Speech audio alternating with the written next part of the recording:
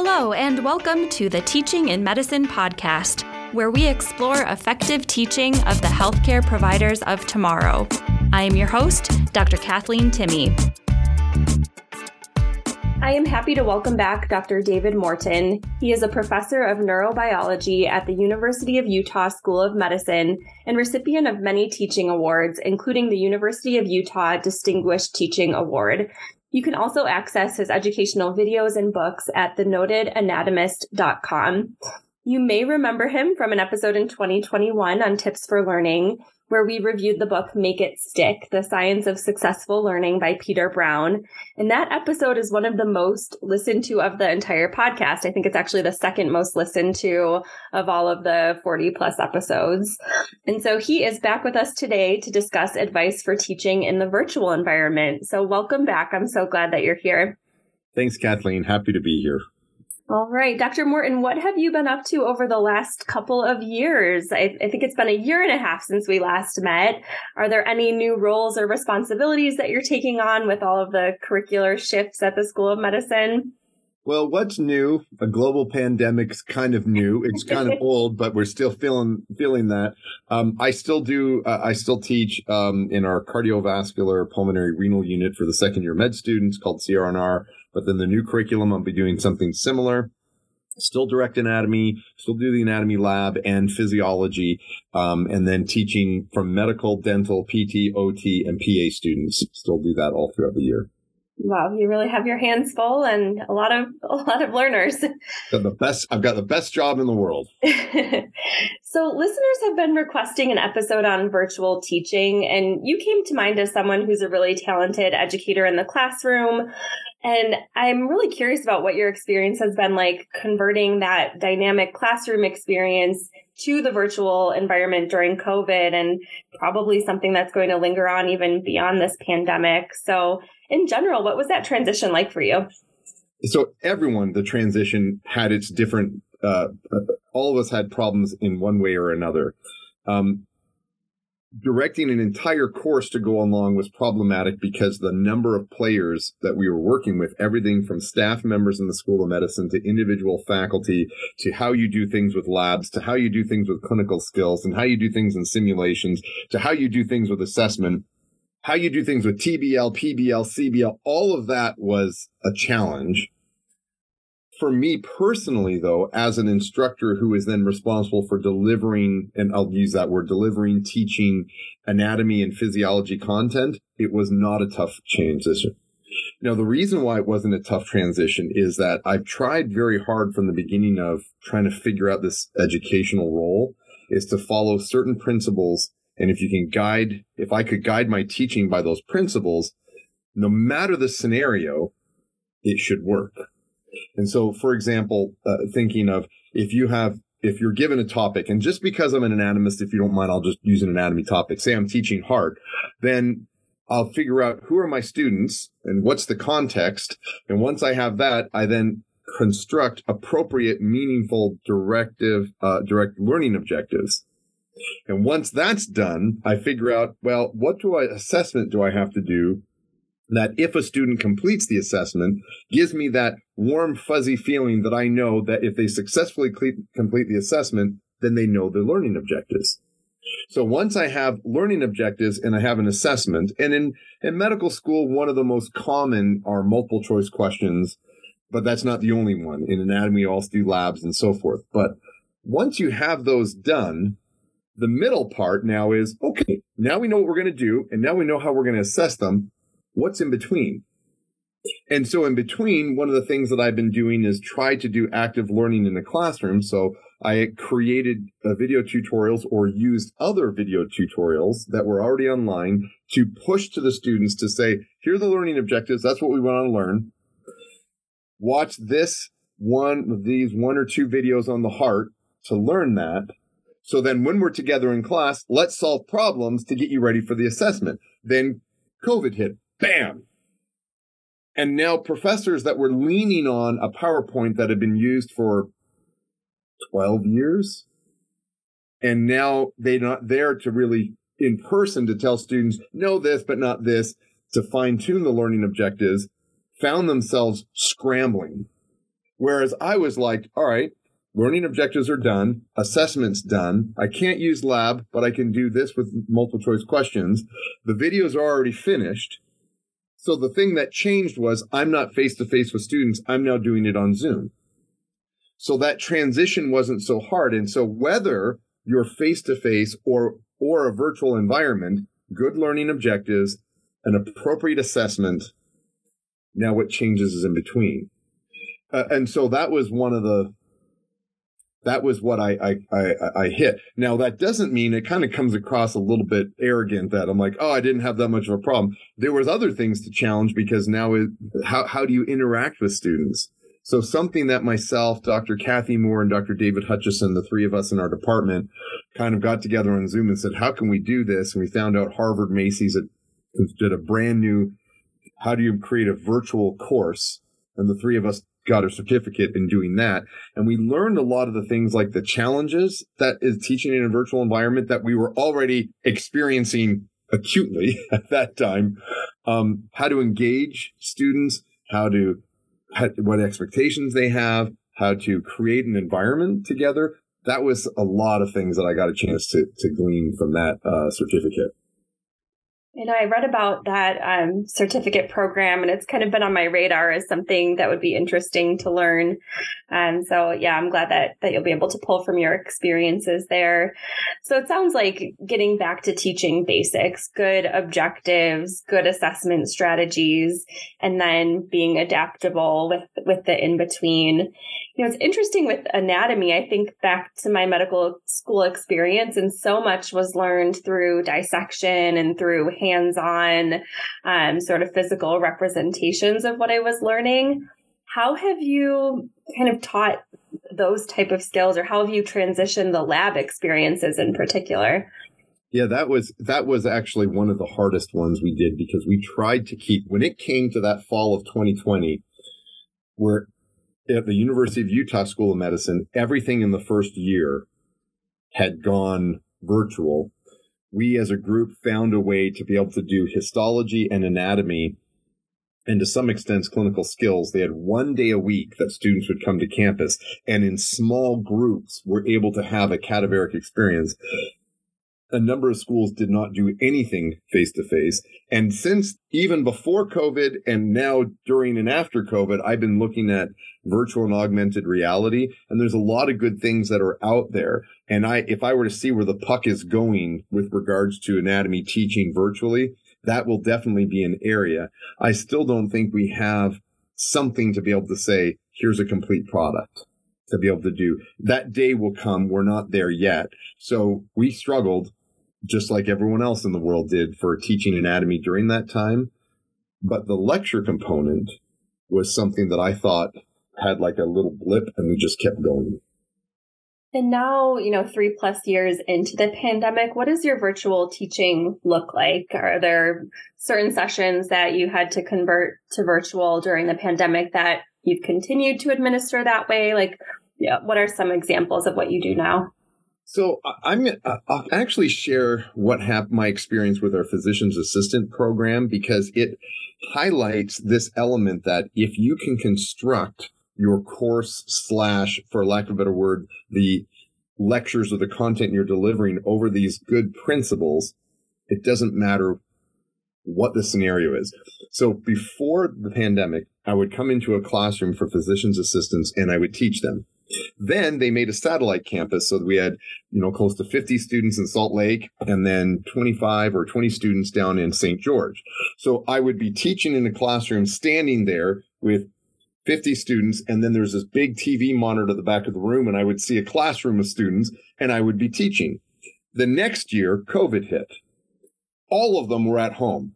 But because of the technology, they still had me come into class. I would stand in an empty classroom with this big screen at the back, and now I had 75 students that were out there. But the same thing, good learning objectives. They already watched the videos. We worked through problem sets. And then what we used is small group rooms. So all 75 students, they had assigned to a room, and there was like 6 or 7 students in a virtual room. They would go out for an hour, work on these 15 questions. And after an hour, we'd all come back to a large group.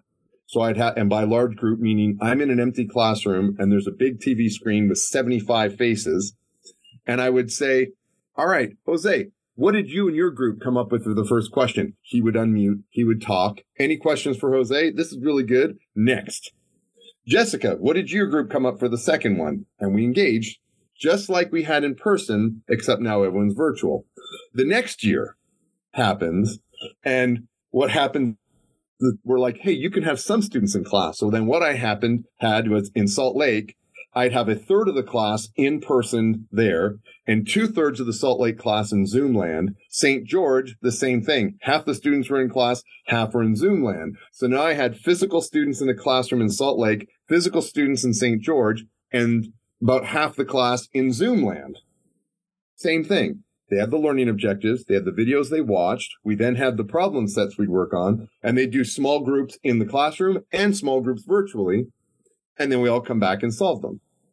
The next year, come back, and then they're like, everyone's back in the classroom, but we have some people that are sick or who've tested positive that they're in Zoom land. So now we have a lot of people in the classroom, Salt Lake, St. George, and a handful in Zoom land. So every year for 5 years, it changed. So I almost got to the point that I'm like, all right, what's next?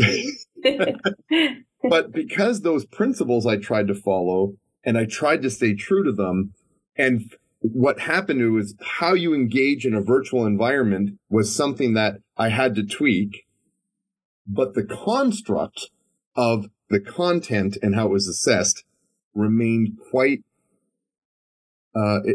it's about the same. And throughout it, you can't use student evaluations as the only way of determining, but throughout this, student satisfaction evaluations and my own perspective as an instructor and then working with the physician's assistant administration, it went well. It went well. The students' education, I don't think it hit them hard. I don't think it, what's the word I'm looking for, detracted from their education, other than for a couple of years our labs didn't work. We did not have cadaver labs. But did that answer your question? That did. And did you feel like they were still meeting some of the objective milestones like assessment performance or ability to progress to the next year of training? Was that pretty similar? All the same. Like I found that I did not find a decrease in any of the years for that. So, but one of the things, and going back to your original question, like what has kind of changed and learned, I've learned that there are many different ways that we can and should pivot so that when we have students in a virtual environment, how we can create that culture. So some of the things I missed that 10-minute break between class where in medical school, we'll go back to now school of medicine. So we have 125 medical students. Depending on the day, we have anywhere between 40 and 80 that show up in a physical classroom, and that we have a 4-hour chunk of time. So Professor A comes in and she lectures from 8 to 8:50. And then there's this 10-minute window where Dr. A is leaving and Dr. B is coming in, and students are standing up and they're stretching, and they come over and they're like, tell me about, I can't remember this Wigger's diagram. Tell me again what this red curve is compared to the green curve. So I'd sit down with them while my colleague would be going over reviewing some of the drugs for heart failure. At the same time, Professor A is leaving and 2 students are following her out, and Dr. B comes in and 2 students are following Dr. B up. There's a culture that forms of people talking. In Zoom land, 8:50 comes and boom, every camera goes off. There's no sound. People go to the loo. They're coming back and a lot of the cameras are off. So we had to be creative in finding ways to create a culture that we could still engage with the students, still answer questions. So we started doing these virtual, just the camera's on. Dr. Jenkins or Dr. Smith and I would be here and just to be there and answer questions, and students would come on. And sometimes they'd be in their car. It'd be interesting watching, but they're there and we're able to engage. And it varied on the number of students that participated. And I don't think it got to the point that we were as good as it was in person, but it was a start. And then there's some other things I learned from the Harvard Macy program of engaging and creating a culture that some we've used and some we have not used yet. I don't know if I could go over that now or if you want to hit that in another part of the discussion here. Yeah, I just wanted to bring up too, from a faculty perspective, that I really miss those 10 minutes when you're walking from one session to another. That was great networking and, what are you working on? This is what I'm working on. And like you said, now in Zoom land, when the meeting's done, everybody disappears and there's none of that kind of transitional, networking and catching up. And I really miss that. But it's neat that you've made a deliberate effort to have some of that informal time with the professors built in between sessions. That's really great. I did want to ask just a follow-up question from your teaching experience where you had virtual and in-person learners between Salt Lake and St. George. Were you facilitating this entirely by yourself, or did you have a local teaching assistant in St. George or anybody else on your team that you could utilize in this unique environment? Good question. For the PA program, they have, John's awesome. He's in this little booth that he helps coordinate the IT. Basically, it's like, but the thing is, I plug in. So I'm plugged. When I say plug in, here's my computer. Here's like my keynote that I'm using. I've already pushed out to the students through a learning management system that we use, Canvas at the U, the associated PowerPoint with the student version of the questions, which is here are the questions, but the answers aren't there. The slides that I'm going to be projecting have the question, answer, and I'll provide that for the students after. So what basically the technology would do is make sure that we don't lose connection. But everything else, it was on me as the instructor to do. So I started, and part of it is just making sure the students don't feel like they're forgotten. I remember when I was in graduate school, in two previous versions of our curriculum here at the med school, I did my graduate work here. We had all the medical students in this one lab looking at microscopes, and there was this little room off to the side where there was 8 scopes for the dental students and me, the only graduate student. And there would be days where we never saw a professor because they just forgot the room was there. And not because they didn't care, just they were busy answering questions. So we were always on our own. And I've never forgotten that as I'm in Zoom land, where I'm standing, I've got physical students in Salt Lake, physical students in St. George, and students in Zoom land, that I made it a point that every time I asked for a question, if anyone had questions or asked for an answer, I would just rotate through. I'd say, Salt Lake City, who feels like answering this question? Oh, fantastic. And I'd choose a student. All right, Zoom land, who feels like talking? Wonderful, thank you. St. George, who wants to answer this question? That I would just rotate through to make sure that every time there was, or I'd say questions. Hey, St. George, you got any questions? Zoom land, any questions? To make sure that they always felt like they were involved and that it's not that I'm talking to these cohort of students in front of me in Salt Lake City and the rest are just actually like in the stands watching a basketball game, watching the events, but they're not engaged. And that became part of it. Is that was one of the things I had to try to make sure I do is involve them. Yeah, it sounds like you were really deliberate about that and pulling from your own experience of maybe being physically separated from the rest of the group and not getting as much interaction. So I'm curious about some of the other techniques that you did learn through Harvard Macy that you maybe haven't had the chance to apply yet. What were some of the other takeaways from that program? So, one of the things when I went into the Harvard Macy program, there was the cadaver lab was one thing I was trying to sort out with. There was another activity that I use that I found over the years has been helpful for on a lower end of Bloom's taxonomy, even up to like the middle of Bloom's taxonomy. And I've called them paper puzzles because they started with paper. And what I would do is I'd know that there would be, if the student was learning the heart, they have to know the chambers, valves, vessels, and coronary circulation of the heart. There's the gross anatomy. But it's not only they have to know them, they have to be able to recognize them, say, in an illustration of the anterior view of the heart or the posterior view of the heart or from a lateral view of the heart. And then they have to be able to identify it in, say, where are the chambers in a chest x-ray and where are the valves in an axial CT and where are the chambers in axial CT, or about MRI imaging, or how about ultrasound? And they'd have to be able to recognize the functionality of these chambers in pressures. And so like the Wigger's diagram came into place, or volume of that. So Wigger's diagram, and how do you correlate that to the EKGs? And so what I found was that there's all these, so even though it's the heart, there are these islands of information. So what I would do is I would put a picture of, say, the right atrium and a chest x-ray with an arrow pointing to the right atrium. And then I'd put the left ventricle and then a Wigger's diagram showing the pressure of the left ventricle. And then I'd have 8 nodes of information. I'd print them, cut them out, give them an envelope, and tell students, match these. So they'd pick up this piece of paper and pick up that piece of paper, and they'd talk. And I loved it because of it. The students were interacting with pieces of paper, and they were talking, and they were putting these pieces together. COVID hit. Boom. No more paper. No more in person.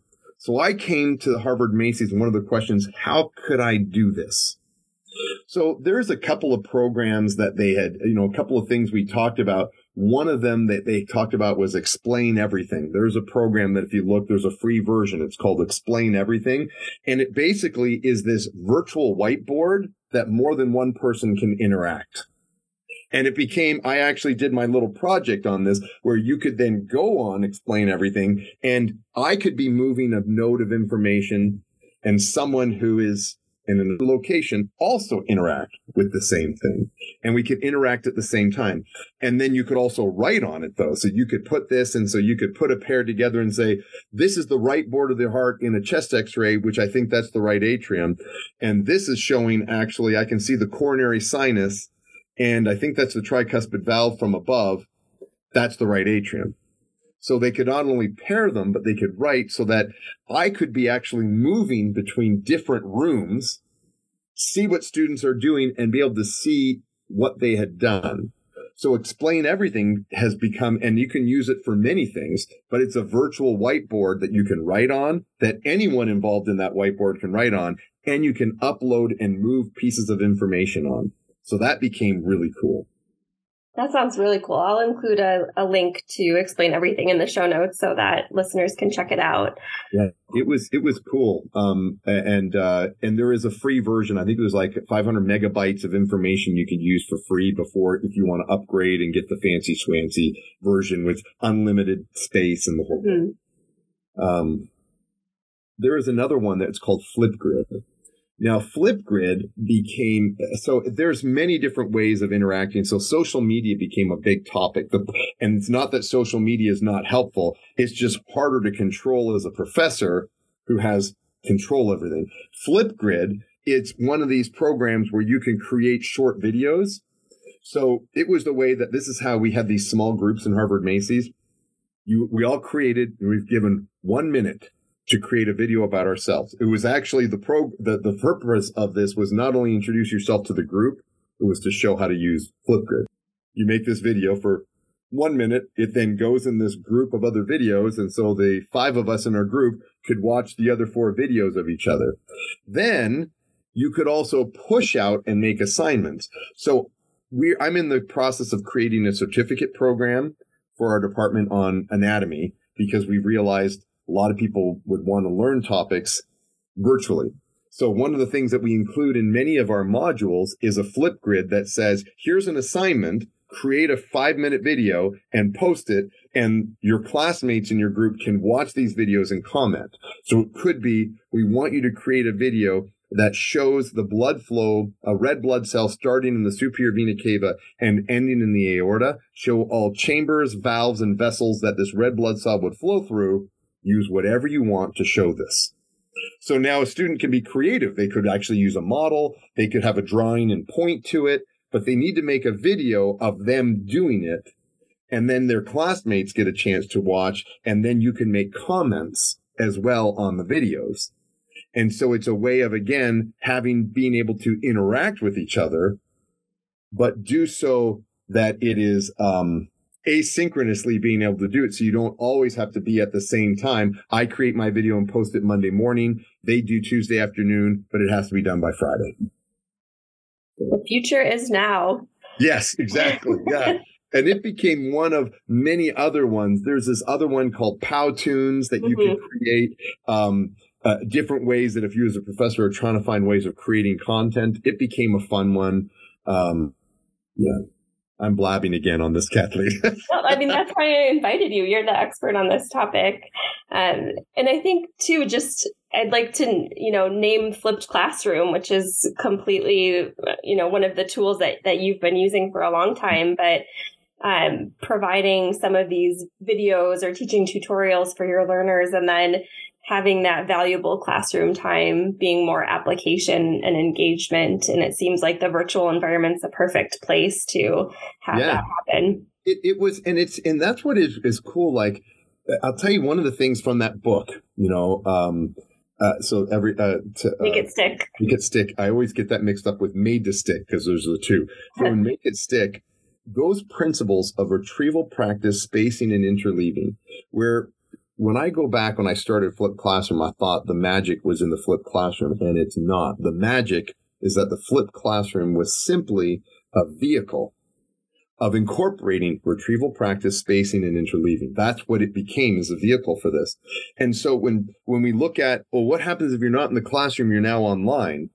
As long as you can apply those principles, you can still have a very good educational experience. And so that's why the questions, I moved to online, that we were able to keep doing that. There is something, I'm not saying that there is not a benefit of being face-to-face, belly-to-belly, seeing their faces, because so many students would turn off their cameras on Zoom. So that engagement where they disconnect, I had to find ways of trying to help bring them out. And that's why part of it was putting them in small group rooms for a while. So they're in a group of 5 or 6, they'll turn their cameras on.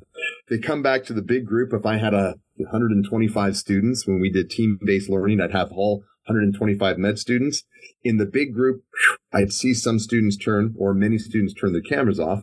It's okay. I'm not going to make them turn it on, because many of them, again, had circumstances. They were home with children and home in an environment they didn't want to see the rest of the world to see.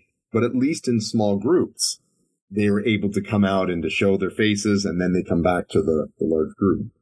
Yeah, and you're kind of respecting them as adult learners, too. If they feel like they need their camera on, great. If they don't, then that's, their prerogative in the learning experience. You know what? On that, one other thing that was a benefit on using the vehicle we used at our school, University of Utah, was Zoom as the way of interacting with students. The chat feature became gold for me. Like, it was amazing, because now I'm going through and answering questions and asking questions, but a student who was shy, who never raised their hand in class, had a voice like everyone else. As a matter of fact, probably even more so, because I was always watching. So I'd be answering the question. Oh, that was a good question that you asked there. Yes, that is the left atrium, because the blood goes in the left ventricle. Now, wait a second. Okay, next question. All right.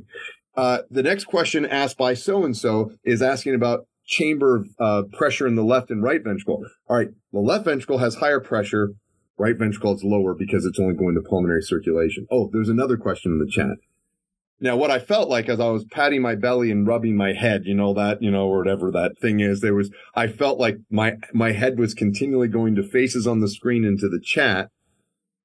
But I tell you, it didn't make the hour boring as an instructor, but I was able to answer more questions I felt from students when everyone was virtual than I am in the classroom. So now, for example, in the University of Utah, in our health science center, the classrooms have all the stadium seating, but now there's a TV to the side that is running Zoom with the chat.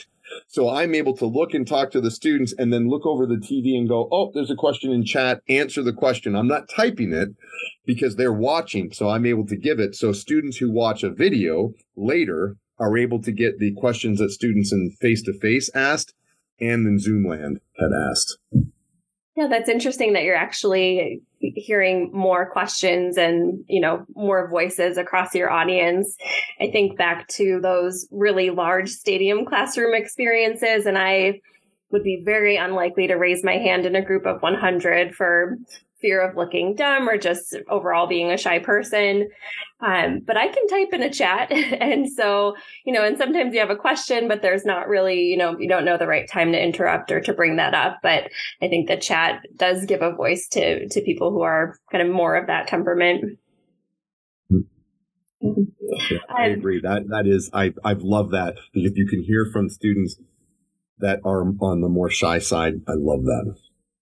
Are there other ways that you keep your learners engaged? I can think of some experiences where I've been, facilitating a session and there's small group breakouts, and then there's people who clearly don't enter the breakout room, assuming they're probably not at their computer or, have left the session for whatever reason. Like, how do you reach learners who are pretty checked out? Gotcha. I see. So if you have like 50 faces and you're like, everyone go to the breakout rooms, and a bunch of people go and there's like 12 faces. Yes. Not faces, but exactly. Not even faces, just like a black screen or their photograph. Yeah. That is a good question. And I don't have a perfect answer to that. One of the things that I try to do, and so in answer to your question, I faced that as well. I'll usually send them a private chat and just say, hey, how you doing? In case you stepped away and you come back, everyone's gone to the breakout rooms. I usually have one of us, because when I'm directing a course, so this is now wearing my course hat, and there's two of us directing it. One would go through the breakout rooms and one would stay in the main room. So in case someone had something come up and they come back, we're like, hey, welcome back. Everyone's in the breakout room. You're in breakout room 7. They're like, oh, sorry, I had to go take care of something with my dog. And they go on. And then there's a few that never do come back.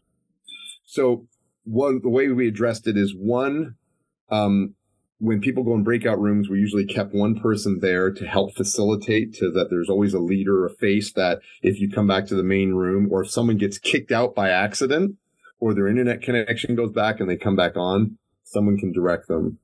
And that way they always feel like they're not lost. There's always a face there to help them. The second thing is we work really hard to just make good educational activities.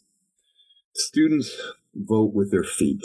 And I'm not saying that that those who are listening had an experience and people aren't going. I'm not, please don't, I'm not trying to say that, oh, you just had a bad educational experience. I'm not saying that. What I'm trying to say is that there are certain things, they are adult learners. Some of them are going to be physically present, but not mentally. But the stronger we work to make an educational experience that makes it worth them going, they vote with their feet. And what we found is, students would cherry pick activities. And we recognize that some activities, they had to be there for expected attendance, but we only have a few of those in the medical school curriculum. They would come for the paper puzzle activities because they could review a lot of material in a short amount of time. And whenever we had clinical problem sets like flipped classroom, they wanted to come to that because they had a chance to practice, even if they had not done the work ahead of time, because they knew they would be able to glean what was important in that topic. And the other one is we just try really hard to get to know the students, and call them by name, use that. I'll give you a small example. This works in person and on Zoomland. I'll say, I really want to hear how you're all doing with this content. I'll sometimes call a student by name. If you're rather embarrassed or you don't want to talk, I'm not going to embarrass you. All you can just say is pass. That's all you have to say. And I'll go on. I'm not going to try to grill you on this, but they know that I reach out. And so if there's a student like that is quiet, but they probably would engage if asked, but they're just not going to raise their hand, that's what I would do. So in Zoomland, even if someone had their camera off, that is something that I would say. I'd go, what are your thoughts on this, Stephen? And there's more than 2 or 3 seconds. I go, all right, next. All right, how about you over here, Lydia? What are your thoughts? And I'd pivot. So it wouldn't be dead space. But even if their camera was off, I would try to engage with them. Yeah, thank you for sharing that. Are there other challenges that you've come across or that your colleagues have come across in the virtual environment, and maybe tips for overcoming those? So the answer is yes. And you can pass too. You're also allowed to pass. is trying to think of how you actually brought up a big one. How do you engage with the students, right? So this is one that we end up having. Okay, here's one of a handful. Is I missed having a chance that when you were face to face with students and standing in the classroom, in the School of Medicine, everything's recorded. most students, I always thought of the med students in 3 different groups. There's a group that are there every day, rain or shine, in the classroom, good lecture, bad lecture, that they are there. And there are anywhere between 25 and 30 of them. And then there's another 30 or 40 that will come based upon what the activity is. And then there's another 30 or 40 that no matter what you do, they're not coming unless they have to. And that's okay, right? And so, but we knew that many of the students who never came would watch the videos. So we knew we could communicate with them. So if we were like, oh, by the way, here's something you should keep in mind, we didn't. It wasn't as natural. So what we found is we needed to then communicate on a regular basis. Some of our course directors would, at 5 p.m. every day, send an email that said, here are 2 or 3 things to keep in mind from the heart failure lecture. You need to know A, but not B and C. We talked about it, but it's not learning objectives. And then make sure that you remember tomorrow we have a TBL, that there's an IRAT and GRAT at 8 a.m. Make sure you're there on time. And then we're going to be doing a CBL in the next 2 hours. Make sure you take the notes. Hey, take care. And we'd send that out every day. We didn't do every day. We'd do like 2 or 3 times, usually twice a week, because we felt that some students then got saturated with messages, but it was a way of sending out reminders. And that has actually brought in many of our course directors in the School of Medicine in the in the preclinical courses still do that. They send out either every day or every other day. They'll send out these email reminders to say, this is what happened today. Make sure you remember this about tomorrow or the next day. So that was one of just trying to just get that communication. And the other one is just that, how you best answer questions. Canvas became a place, a repository that some people ask questions, but not everyone. So one of the things that we still don't have a perfect way of doing it is if you get 1 out of 125 students that says, I still don't get the difference between nicotinic and muscarinic receptors. I spend some time and I send the email out. 1 student got that answer. So then we'd go into Canvas and we try to make those discussion. You can do these discussion boards on Canvas, but then a lot of students never looked at that. And so in the completely virtual environment, it was harder to answer those. And now that we kind of have a half virtual, half in-person environment that's going now, I still don't think we have a perfect way of trying to interact. Students have a Slack channel that they use. So sometimes I'll say, hey, can you put this? I'll send it to a student and say, can you put it on your Slack channel? So it's getting out there, but I don't have control over that. That kind of happens. I call it the underground, where you're running a course and the students, and this has been going on forever. I don't see what's going on, but they're communicating together. So we'll give them information to put on the underground. I just don't see how many students get it or don't get it. Sounds like you have a lot of different ways of reaching students through recorded lectures and Canvas and email, making yourself available between sessions that hopefully people get their questions answered. Fingers crossed. Yeah. Yeah. Do you set any expectations or ground rules as a part of teaching in the virtual environment, or are you more leaving it up to your learners to, vote with their feet and be present for what they find valuable? It depends on so in the School of Medicine, we have what's called expected attendance, by translation, mandatory attendance, but call it expected attendance. And there's only a couple of activities. Our team-based learning and case-based learning sessions are expected attendance. There's usually one of those each a week for 2 hours each. Whenever there's a patient presentation, it's expected attendance. And then the occasional small group activity when we have clinicians coming in, like, for example, in our CRR course, we'll have 10 different cardiologists come in and just read through EKGs with a small group of 10 students. We say that's expected attendance because of the number of clinicians coming and the value of it. But really, out of a 20-hour week of content, maybe 6 hours is expected attendance, and the rest is on their own. And so, and the expectations is your adult learners, please learn this. We also have all of our midterm assessments are formative. They count for points. So the only big one is that summative exam at the end with a few points in the between. So the expectations are your adult learners, So here's the information, and we have every 2 weeks, we have a midterm quiz, but it doesn't count for points. So some students take them very seriously, some don't. So one of the things that we ended up doing and continue to do is if a student, we take a look at these formative quizzes, and quiz 1, we'll take a look and I'll see 15 students did not pass. So then we reach out and email individually every one of them. Hey, we just wanted to take a look. We know that you're all kind of at different places in your study. We recognize your score probably wasn't what you hoped to be. We just want to see how you're doing and anything we can do to help. Usually half of them will get back to us and said, I just had a bad day. And then a few of them would be like, I just didn't put any time into it. So I'll do it, but I just haven't yet. But we'll always find 5 or 6 students that are like, I'm drowning. I don't get what's going on. Then we can focus and try to help them. In person, you could walk up to a student. Now, virtually, it's harder. And I should mention one thing on this, Kathleen. My vantage point of this whole discussion has been if we're having a virtual environment with a synchronous course, starts in September, ends in December, and they're all the same students.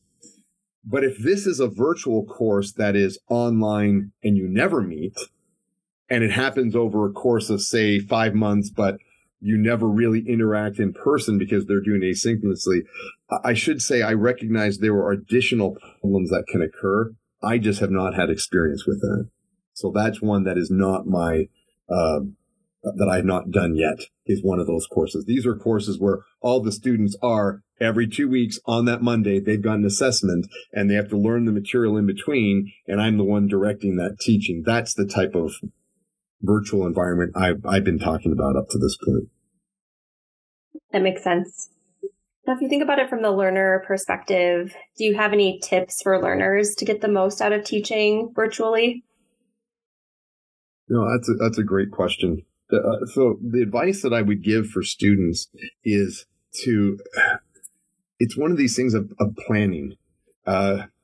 There's some students that come to class because they know that is the way of forcing themselves to kind of learn the material.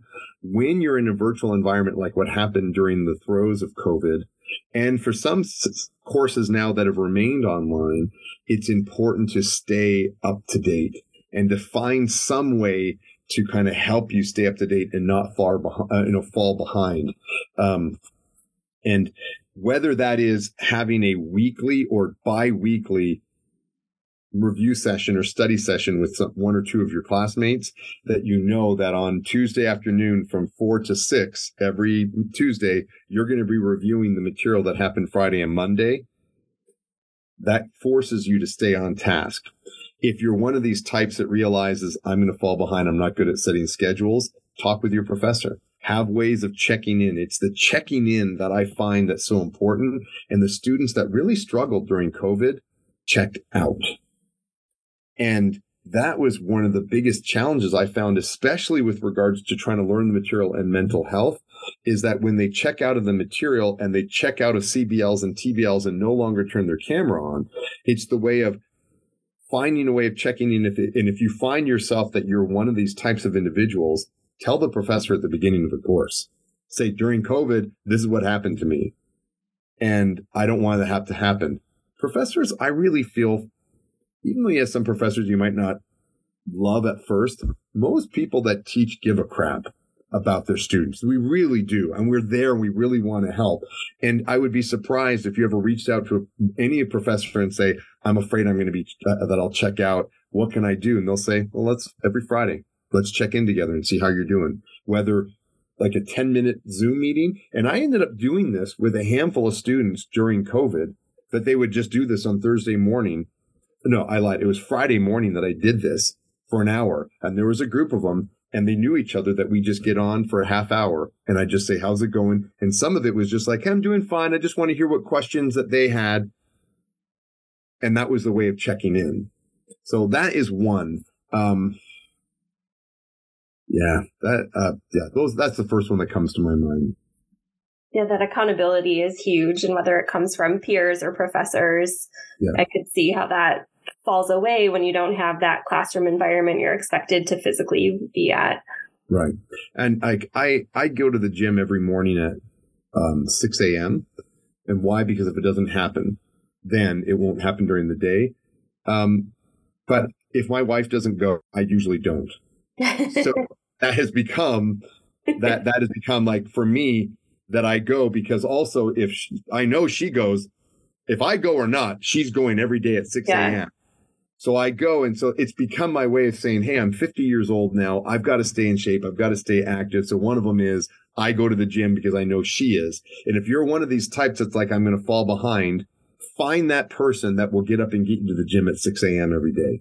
That was when you find someone that you know is not going to help you fall behind if you can stay on with them. So yeah, it's good to have an accountability partner for sure. Well, I learned so much from our conversation. I think some of my main takeaways are, back to the basics of education, having solid objectives, assessment that are tied to those learning objectives. I really liked some of the kind of technology on technology that you brought up. So using Explain Everything, Flipgrid, Powtoon, and I can include links to those. But really thinking about how to keep that virtual environment engaging so that your learners are voting by their feet and there because it's an exciting and worthwhile experience. Was there anything else that you wanted to share today that we didn't get a chance to talk about? So Zoom has become one of those, and I imagine that like other Zooms, or I know Microsoft has a similar thing. Whatever your institution uses, get to learn the bells and whistles. That is part of the thing I've realized, like in Zoom, you get to know, hey, and some professors are like, all I know how to do is once it's my turn, I upload and present, and that's what I'm doing. If that's where you're at, hey, that's grand. We start from somewhere. Next, if you're not using the chat feature, learn how to use the chat feature. That's really cool. You can do a lot of interaction with your students simply with the chat feature. If you're like, I can upload and show my presentation and use chat, next, maybe learn how to do a poll. And that there's a way that you can put a question, and poll is like doing clickers in a classroom where you can then say, hey, I've just been talking for the past 10 minutes about all the 4 different types of tissues in the body.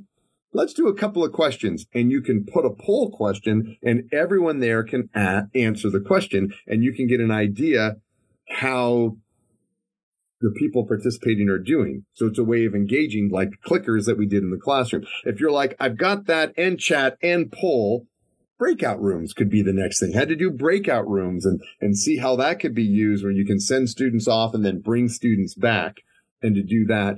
And so that is, I would encourage to get to know that technology, because embedded in the technology is help a lot in engaging your students. Yeah, I think that's a good plan for development and kind of Zoom skill sets. Well, I close every episode asking for a teaching pearl or piece of advice. It can be related to this topic or to anything else, education or life related. Do you have any piece of wisdom you'd like to part with today? Oh, that is a good question. I would say that something that I've been thinking of a lot lately, because we're doing this curriculum reform, is that we talk about evidence-based medicine a lot. And I think evidence-based medicine, evidence-based science is a given. And I think anyone in medicine would agree, if you're going to do something with a patient, what evidence do we have that it's going to help them and not hurt them? In science, if you're presenting a theory or adding to the body of knowledge, here's the evidence to support it. And then we hit education, and it's like, just do the PowerPoint. Evidence-based education is as important, that we should be doing things that have evidence to show it. And so and this is why I love teaching so much, is I'm always looking for what the new data is about how to best help students learn, keep them engaged. And so the little pearl or something to consider is, what are you doing every day or every week to increase your knowledge of knowing what evidence is out there to best help our students? And if you ever find yourself getting bored with that same PowerPoint or that same Zoom meeting, that's a time to say, what is it that's out there that I can help engage students and add that spark again, so that you're looking forward to the class session because you're excited to see how it's going to work with the students. I love that you've made that as deliberate a part of your professional development as anything else, as the content area that you have specialty in. So thank you so much. And as always, I enjoy our conversations. I'm sure our learners will get a lot out of this, or our listeners will get a lot of out of this session as well. So thanks, Dr. Morton, for taking the time today. It's my pleasure. Thanks so much. Thanks for listening to the Teaching in Medicine podcast, with new episodes on the first Monday of every month. Please check us out on Instagram, Facebook, and Twitter, and reach out if you have ideas for new episodes.